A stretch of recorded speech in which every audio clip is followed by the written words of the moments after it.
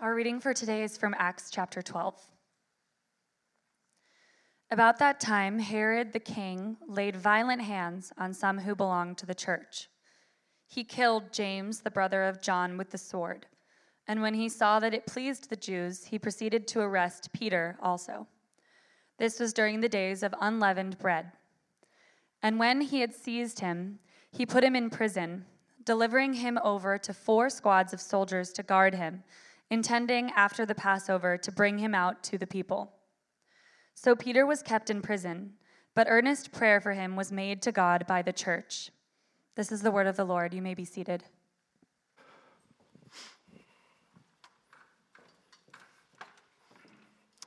All right, thank you, Ashley. Good morning, Redemption. Good to see you all.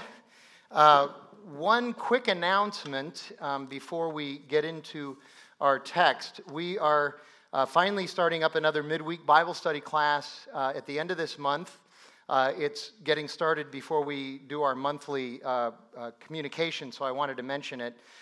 It's going to run 5 weeks from May 31st through June 28th, and it's going to be the Gospel and Finance. And essentially what we're going to have is James Dufresne, Patrick Durkin, and Dave Dunmeyer and myself are going to be teaching about what the gospel has to say about, what the Bible has to say about how we handle our money and wealth and all of that stuff.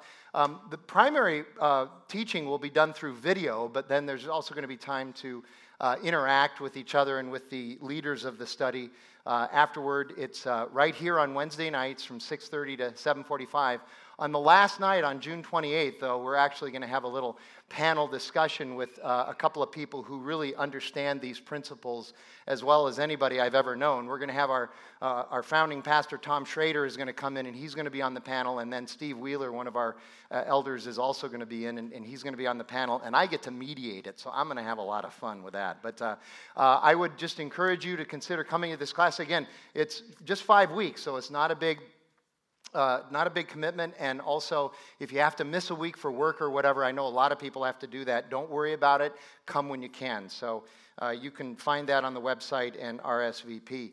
Also want to mention that I've been out of the pulpit the last 2 weeks for my annual study break, which was a really sweet time, but I got to tell you, I'm so thankful for Redemption Church and Redemption Church Arcadia in particular, and especially Cody, who I know that when I'm gone, people have to step up.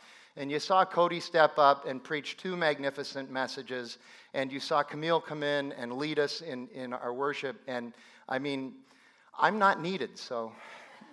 Anyway, yeah, it's really good. And I'll tell you, the only thing I told Cody that he really needs to just, someday in a message, he's going to quote The Godfather. I know he's got it in him. Someday he's going to do that. So we are continuing in the book of Acts today. We're going to do almost all of chapter 12. We're just not doing the last verse. So turn to Acts chapter 12. That's where we're going to be today. It's an amazing chapter. It's one of my favorite chapters in the Bible. I was glad that when I looked at the preaching calendar, it was on a day that I was going to preach, which usually means, in God's sense of humor, that this is going to be a lousy message. So many people see 2 separate narratives in chapter 12 of Acts. There are not 2 separate narratives. This is a full unit. This is a great example of the rhetorical device of inclusio. Luke starts by telling a little story about Herod primarily. He ends by telling a little story about Herod. And in the middle, we have this magnificent story of Peter being in prison and his miraculous escape from prison. And the middle of the story helps us to understand the 2 ends. It's called inclusio.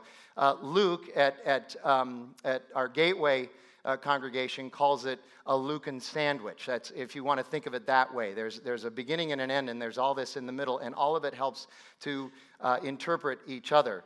And I would say this chapter helps us to understand the impotency of worldly power and politics as we know them in the face of the gospel. And there's just tremendous application for us today in this passage.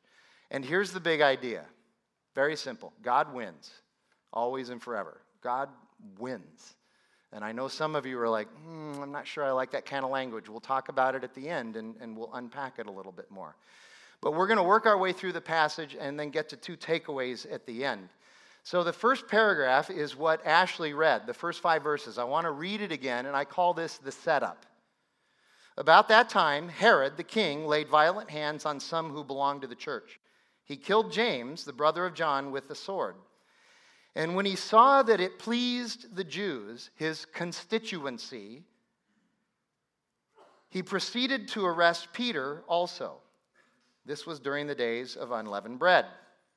And when he had seized him, he put him in prison, delivering him over to 4 squads of soldiers, Roman soldiers, to guard him, intending after the Passover to bring him out to the people to execute him. So Peter was kept in prison, but earnest prayer for him was made to God by the church. So Luke starts with about that time. That's a reference back to the end of chapter 11. So this is running concurrent with the events of Paul and Barnabas now being in Antioch and helping that church and trying to raise funds for the famine-stricken church in Jerusalem so that they could help them out.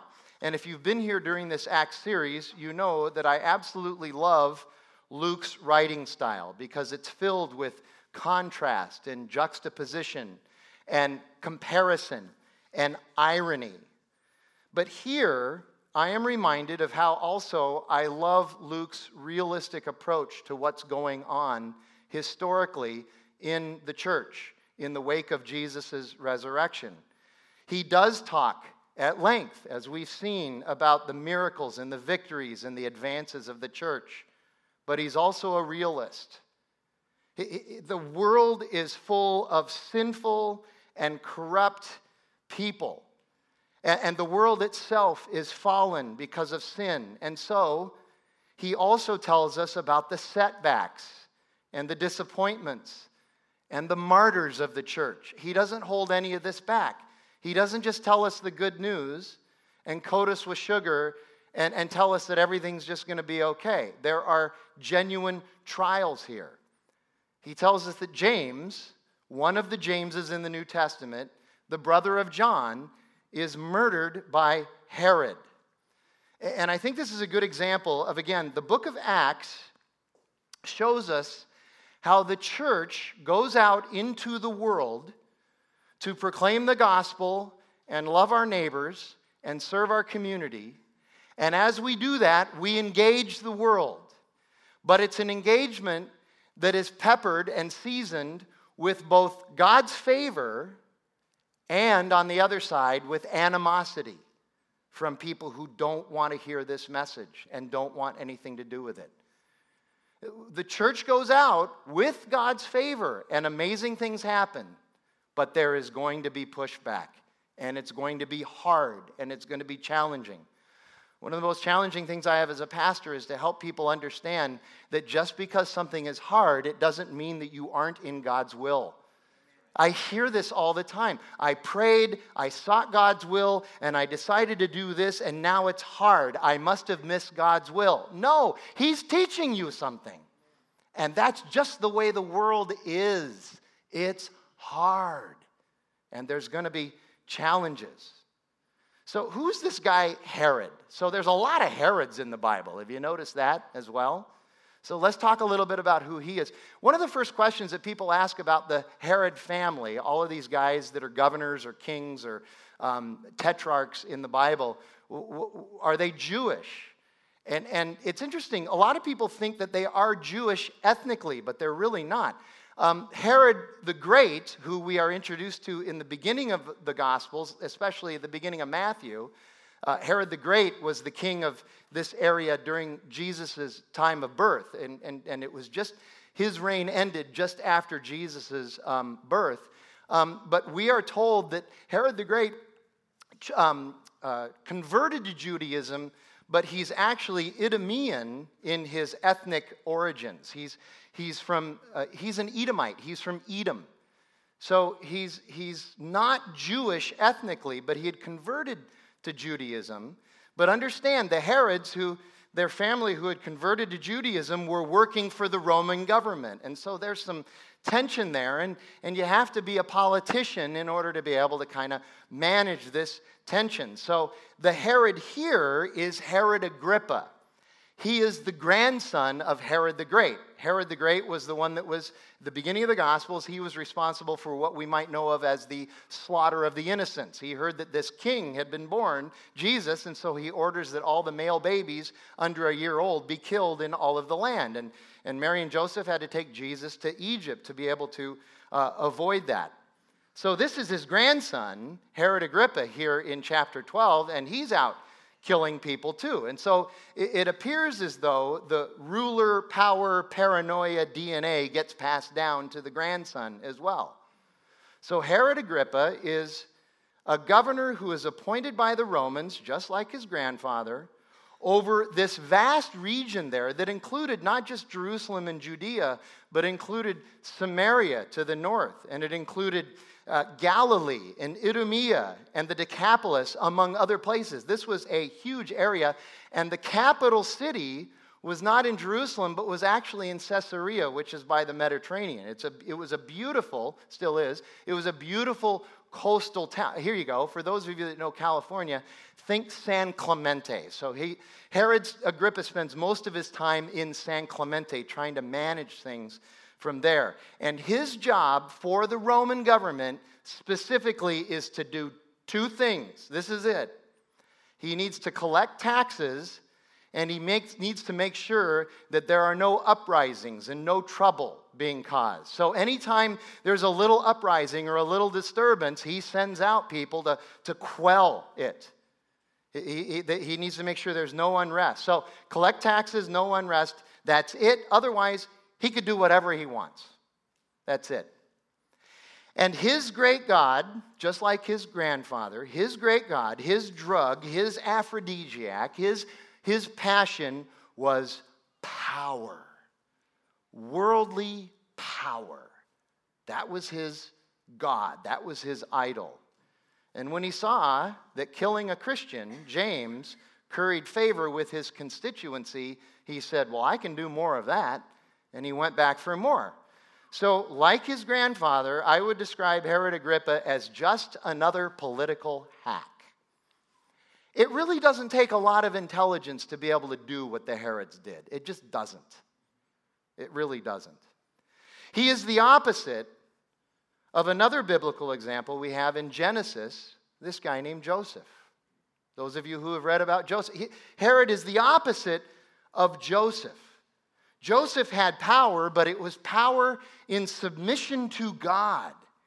And Joseph used his power not to control people and to murder people, but he used it to benefit and bless all people with no bias and no personal agenda. That's what he did.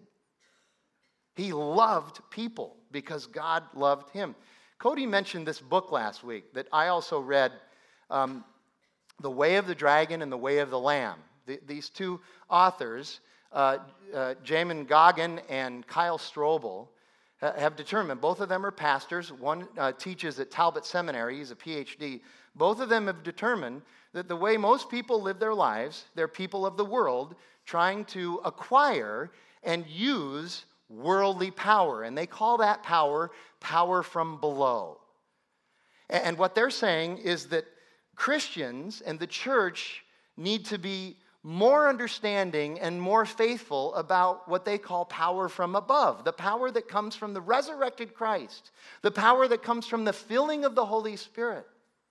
And what's interesting about this book is certainly they talk about some marketplace situations, but they're talking about how this idea of trying to grasp power from below, worldly power, is rampant even in the church, in Jesus' church. We need to cut it out. We need to stop it. I'm talking about we, the pastors. Y'all got it figured out. It's us. They're talking to pastoral leaders. This is how difficult it is for us to resist this power from below, this worldly power. Joseph understood it. Herod does not. So this all happened during the festival of unleavened bread, which is close to Passover. What are the implications of that? I mean, Luke includes this detail, so there's implications. Well, the implication is that if it wasn't close to these high holy days, Herod would have taken Peter in and executed him right away. They weren't going to have a trial for Peter. They already had a conviction. He was already pronounced guilty. But you can't have an execution during the high holy days, for the Jewish high holy days. So he had to wait a little bit. But understand, the church knows the Jewish religious ruling council in Jerusalem and the Roman government and the Roman governor will now do anything to stop this Christian thing. Even if it means that Peter accidentally dies in prison. The church is praying because they're worried that that's what's going to happen to Peter. And probably because of Acts chapter 5. If you go back to Acts chapter 5, Peter and the disciples are arrested and they're put into prison overnight. And again, miraculously, God releases them from prison, and they don't go and hide. They just go into the temple and start preaching again. And here comes the Jewish ruling council. Hey, where are Peter and the disciples? Oh, they're in the temple preaching again. So probably because of that, Peter is now treated to 4 squads of Roman soldiers guarding him. They didn't do that before. 4 squads of Roman soldiers. Okay, now again, if you understand history, you understand the context, you see this is a big deal. These are 16 Roman soldiers guarding one prisoner who's in a prison cell that's locked up and who is in chains. And they've got 16 Roman soldiers guarding this guy. There's no way that Peter overpowers or outmaneuvers this Roman squad. They're going to kill him. So this next paragraph, verses 6 through 11, is what I call the dipsy doodle. Now, for those of you that don't know what a dipsy doodle is, it's an athletic term that describes how somebody is able to outmaneuver the defensive players, okay? So it's like in football, a guy's surrounded by 3 guys that want to tackle him, and somehow he spins away and jukes his way out, and he runs and scores a touchdown. Or in basketball, you got a 360 followed by a 360, which would be a 720 for you math majors, and then they dunk the ball, and they leave everybody. In ping pong, all right, the analogy's done. All right, so here you go. Now, when Herod was about to bring Peter out, on that very night, Peter was sleeping between 2 soldiers, bound with 2 chains, and sentries before the door were guarding the prison. He's not getting out. And behold, an angel of the Lord stood next to him. I love this. And a light shone in the cell, and the angel struck Peter on the side and woke him up, saying, "Get up quickly." And the chains fell off his hands, and the angel said to him, "Dress yourself and put on your sandals." And he did so, and he said to him, "Wrap your cloak around you and follow me." And he went out and followed him. He did not know that what was being done by the angel was real, but thought he was seeing a vision. When they had passed the first and second guard, they came to the iron gate leading into the city. It opened for them of its own accord. That's interesting. And they went out and went along one street, and immediately the angel left him. When Peter came to himself, when he woke up, thought he was having a dream. He said, "Now I am sure that the Lord has sent his angel and rescued me from the hand of Herod and from all that the Jewish people were expecting." So imagine, you're Peter. You know you're going to be executed. He knows that this incarceration is not like the ones in chapter 3 and chapter 5 where he gets a hearing and he gets to speak and eventually he's released. They already had a verdict in this case and he was guilty. So the execution is coming. And you're in chains. And you're in a locked cell. And you're being guarded by 16 of the government's best soldiers. Yet you're sound asleep. You're sound asleep. I wouldn't be. He's so sound asleep that look at what it says. The angel had to strike him to wake up. Can you imagine what Luke didn't put in there? I'm just imagining, okay? The angel comes in. The light shines in. Already Jackie would be awake because she hates light, okay? So the light shines in, and the angel's going, "Psst, Peter. Hey, Peter." Okay? Peter. Peter. Hey, Peter. Boom. What? That's the scene. He's going to be executed. Calmness of heart. That's the submission to this power from above. Now, I know that's hard. I get it. I'm an anxious dude. I know we all worry about things. I know that life is unpleasant and unfair. And we're all control freaks. Can I get an amen on that? We all desire things to turn out exactly the way we would have them turn out when they're supposed to turn out that way. But look at Peter. He was probably the single most anxious person of all the disciples in the Gospels, and he's getting his 8 hours. Also consider, God could have done this any time, but he waits until the 11th hour. Listen, faith isn't faith unless it's tested. You know what you and I want? We want an early and a guaranteed resolution to all of our problems and issues. That's not faith, that's control. We want to be in control. That's not faith. God has given us faith. He saved us by grace through faith. And so we need to trust that God is going to work. He protects and he provides. So here comes the angel. Chains are gone. He says, get dressed. Oh, don't forget your sandals, Peter. Peter slips out with the angel, but he thinks he's dreaming. He gets out to the street, and the angel leaves. Peter suddenly realizes that God is working yet again in his life. And I want you to understand, this is a disciple of God who has seen God work in miraculous ways already, and he didn't realize that God was working in that moment. See, that gives me great encouragement. For you and I, we often don't realize that God is in fact working in the moment, but then we look back and we understand, right? Then we look back. And looking back and seeing that God was in control of this situation the whole time is what strengthens our faith for the next time that we're in the middle of something. And Luke records Peter saying something that indicates that he's kind of pleased that the tables were turned. My paraphrase goes like this. The Jews wanted and expected an execution, but they got an escape. Tee-hee. The Greek actually says nanny, nanny, foo-foo.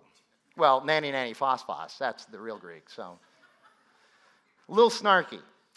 Not me, Peter. So, meanwhile, the church was earnestly praying. So, verses 12 through 17, I call this the awkward answered prayer. Now, when the day came, 12. When Peter realized this, he went to the house of Mary, the mother of John, whose other name was Mark, where many were gathered together and they were praying. And we're told earlier they were praying for Peter. And when he knocked at the door of the gateway, a servant girl named Rhoda came to answer because Carlton, the doorman, was not available. Some of you get that. Others of you are like, what in the world was that? Okay, there was a sitcom in the 70s called Rhoda. Anybody? It was a spinoff of the... Did you know that show was on for 5 years and it won 2 Golden Globes? Anyway, she lived in a building in Manhattan and her doorman was named Carlton. I'm just looking to be able to apply the gospel to every part of our life here, all right? Yeah, thank you. Anyway, yeah. Recognizing Peter's voice, in her joy, she did not open the gate, but left him there and ran back inside and reported that Peter was standing in the gate. And they said to her, "You are out of your mind." But she kept insisting it was so. And they kept saying, "It's his angel." But Peter continued knocking, and when they opened, they saw him and were amazed. But motioning to them with his hand to be silent, he described to them how the Lord had brought him out of prison. And he said, "Tell those things to James and to the brothers." And he departed and went to another place. So they said it's his angel. That's another way of saying it's his spirit because he's been killed. They believed that he had been executed already, either in prison accidentally or they'd already taken him out and killed him. That's what they're saying there. But I want you to think about this situation now. She got the church is at John Mark's house, Mary's house, and they're all praying, and they're praying for Peter, and they're praying like, Lord God, we know that you're sovereign over all things. You know everything. You're all powerful. You created this universe, and we would really like you to protect and maybe release Peter and make sure that he stays alive. That's our prayer to you, God. Who is it? It's Peter. No, it's not. Doesn't that strike you as odd? Doesn't that strike you as just like us? Okay? So Peter gets in there and he says, listen, I'm kind of in a hurry. I'm on the lam. I'm paraphrasing here, but he says, let's not draw a lot of attention to us. And here's what happened. And he testifies to God's work in his life, and he encourages them with that testimony so that we can be more faithful. And then he says, let the elders of the church know, because I need to go. And he left. And we're not sure where he went at this moment. We don't know if he left from here and went immediately to Rome. We do know that eventually he did end up in Rome, and 30 years later, as Cody mentioned last week, Peter was executed in Rome 30 years, just outside of Rome, 30 years later. And then we get to verses 18 and 19. I call this the downside to Peter's escape. Now, when day came, there was no little disturbance. Don't you love the way Luke writes? There was no little disturbance. There was a big stinking disturbance when they found that Peter wasn't there. All right? Among the soldiers over what had become of Peter. And after Herod searched for him and did not find him, he examined the sentries, the guards, and ordered that they should be put to death. This was normal, standard operating procedure. If you're a Roman soldier guarding a prisoner and the prisoner escapes, you take the prisoner's place and are executed. That's normal. That's how it works. I'm not saying it's right. I'm just saying it's normal. Then he went down to Judea by Caesarea and spent time there. The capital, from Judea down to Caesarea, the capital city, Caesarea. It's tragic, isn't it? These 16 guys lost their life. But I want you to think about this. They lost their life as the result of an egotistical, power-hungry political hack. This is not God's fault. This was Herod's sin.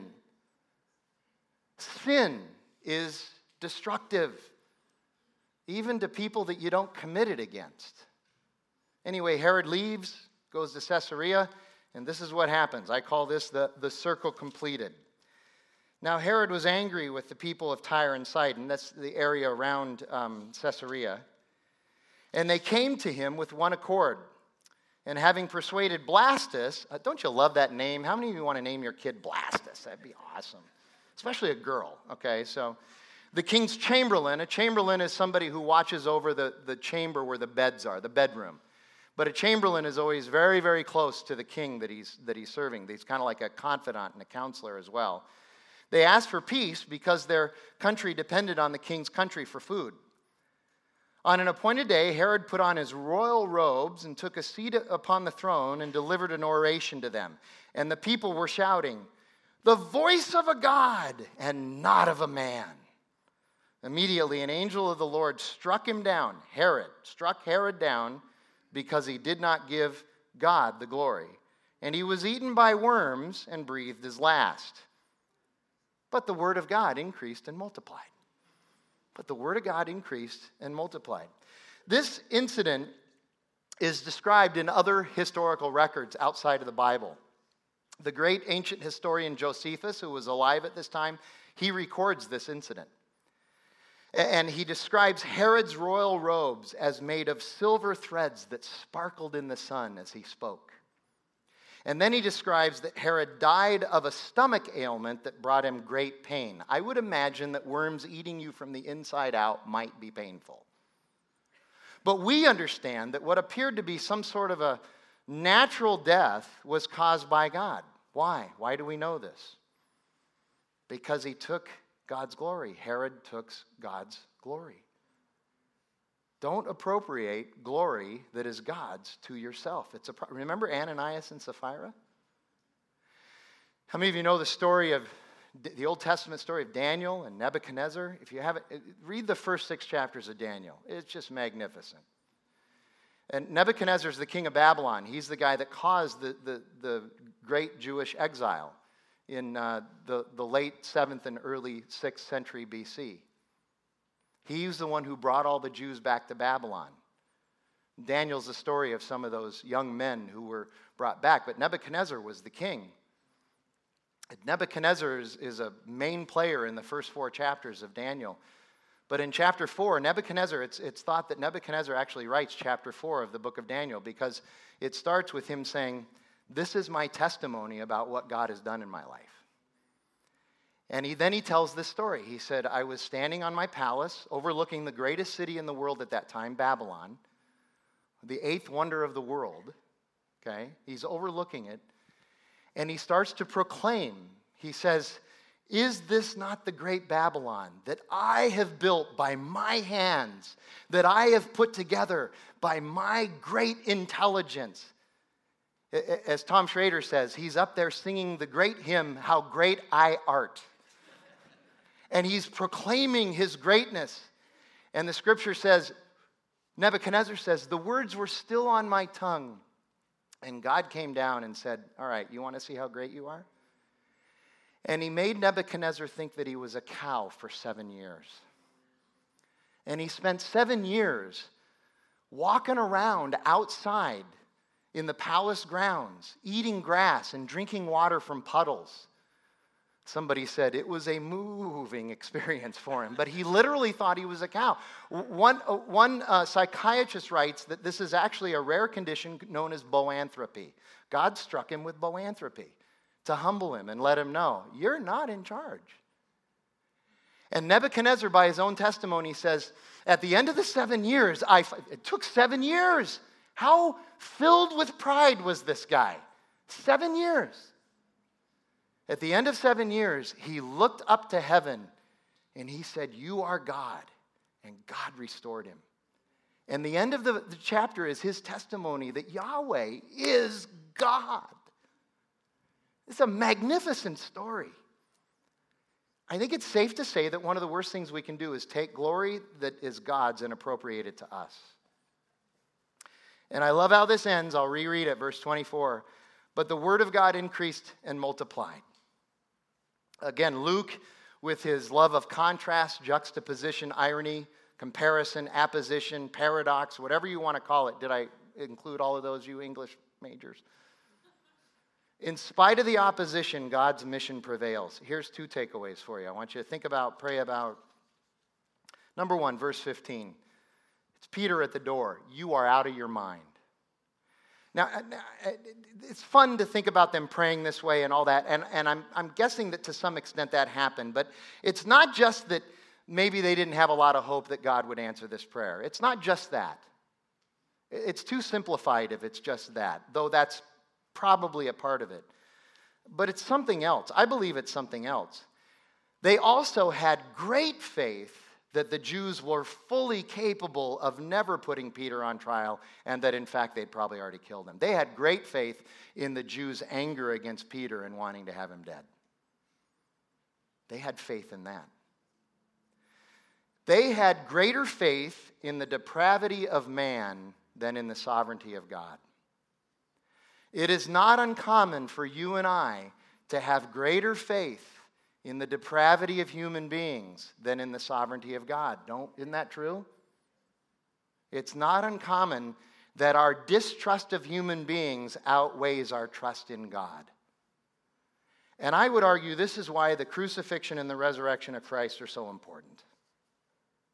Both so important.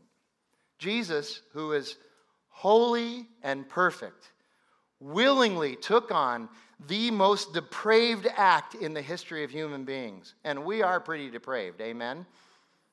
I didn't hear a very loud amen there. Some of you are living in fantasy world right now. He experienced depravity at its worst when he was nailed to the cross. Now, I want you to understand something about the cross. A crucifixion, death by crucifixion was a humiliating thing. Here you go. This is not just Jesus. Everybody kind of goes through this. He was stripped, whipped, and beaten. He was unjustly accused and condemned.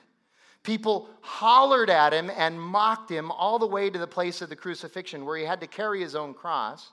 And then he was crucified at this place called Golgotha, which is not out of the way. It's strategically, the Romans always crucified people in highly trafficked areas. And they would put your crime on top of the cross so that other people walking by would see murderer, thief, King of the Jews. Well, I'm not going to do any of those things because that's where you end up, on a cross. It was a deterrent to other people, so they would crucify him, these criminals, in front of where most people would see him. So Jesus is crucified at 24th Street in Camelback in front of True Food, okay?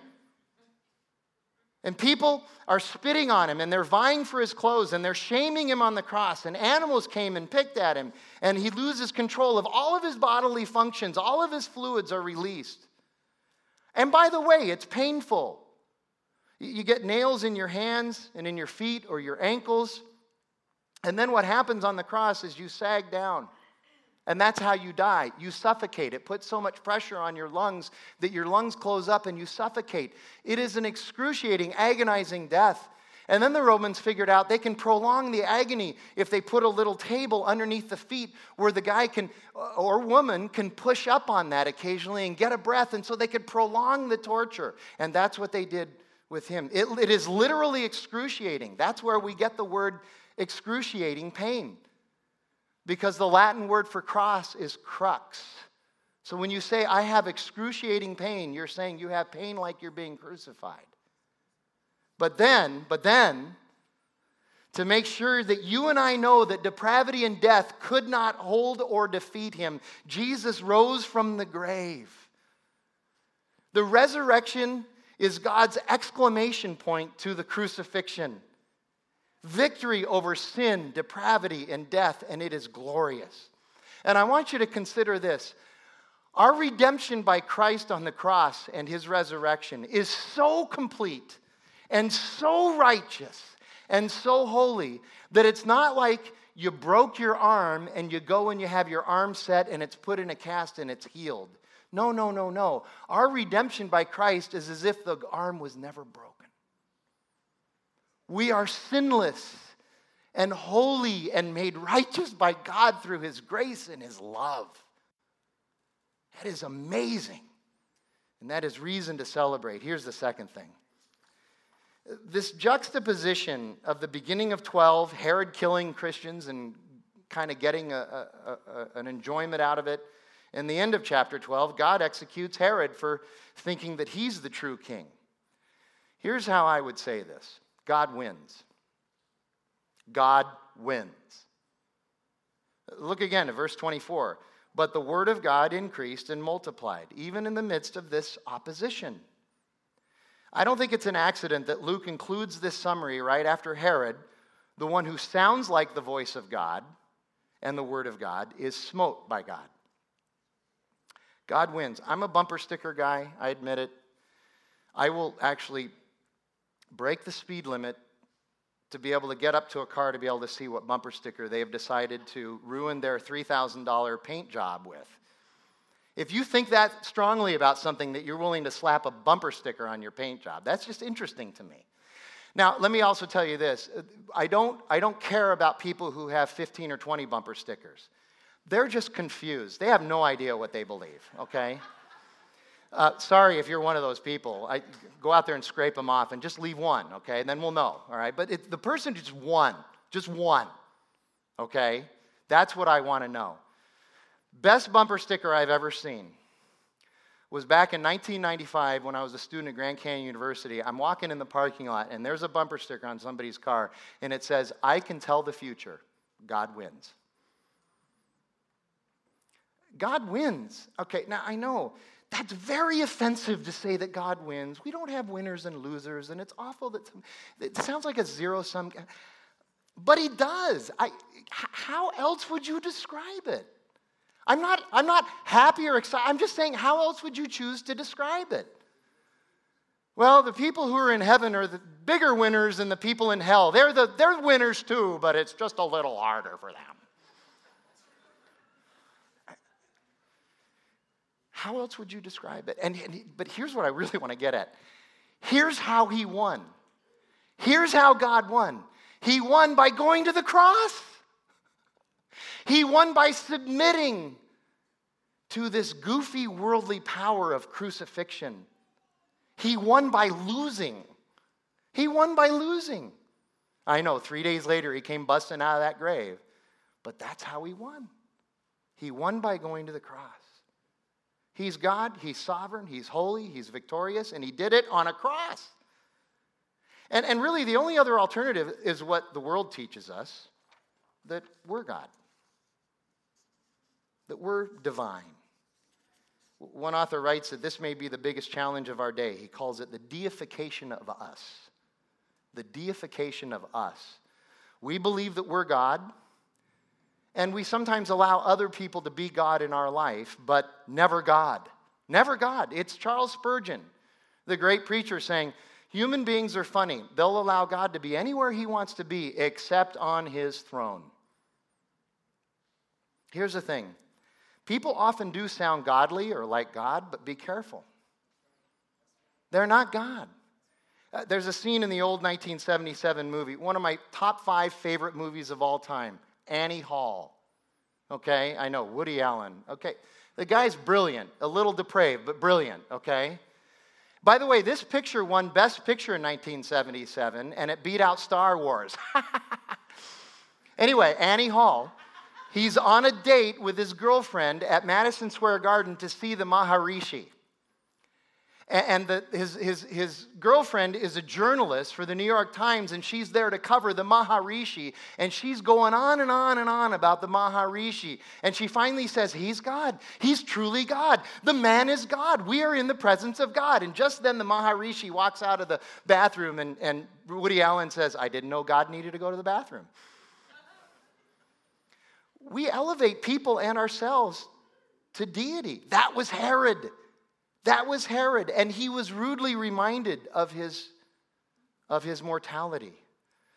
We have so much angst right now about our politicians and our political situation. Donald Trump, Hillary Clinton, Nancy Pelosi, we're freaked out about this. Hey, here you go. Write this down, you note takers. God's got this. He's got it. He's got it.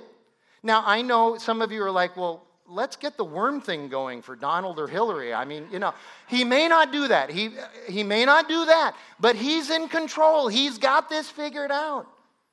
Herod was rudely reminded of his mortality. The surest sign that someone who sounds good is actually a heretic is if it's really human-centered, and that was Herod. It's Proverbs. There is a way that seems right to a human being, but in the end it leads to destruction. That's gold. You know what? We've got to quit settling for the knockoff and just lean into the real thing.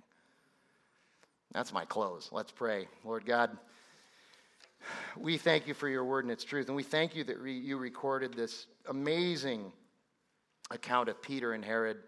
And I just pray that we be encouraged by it about who you are, that it would encourage our faith, that it would help us to love you more and love our neighbors more. And God, that we would be your church. We ask this in Jesus' name. Amen.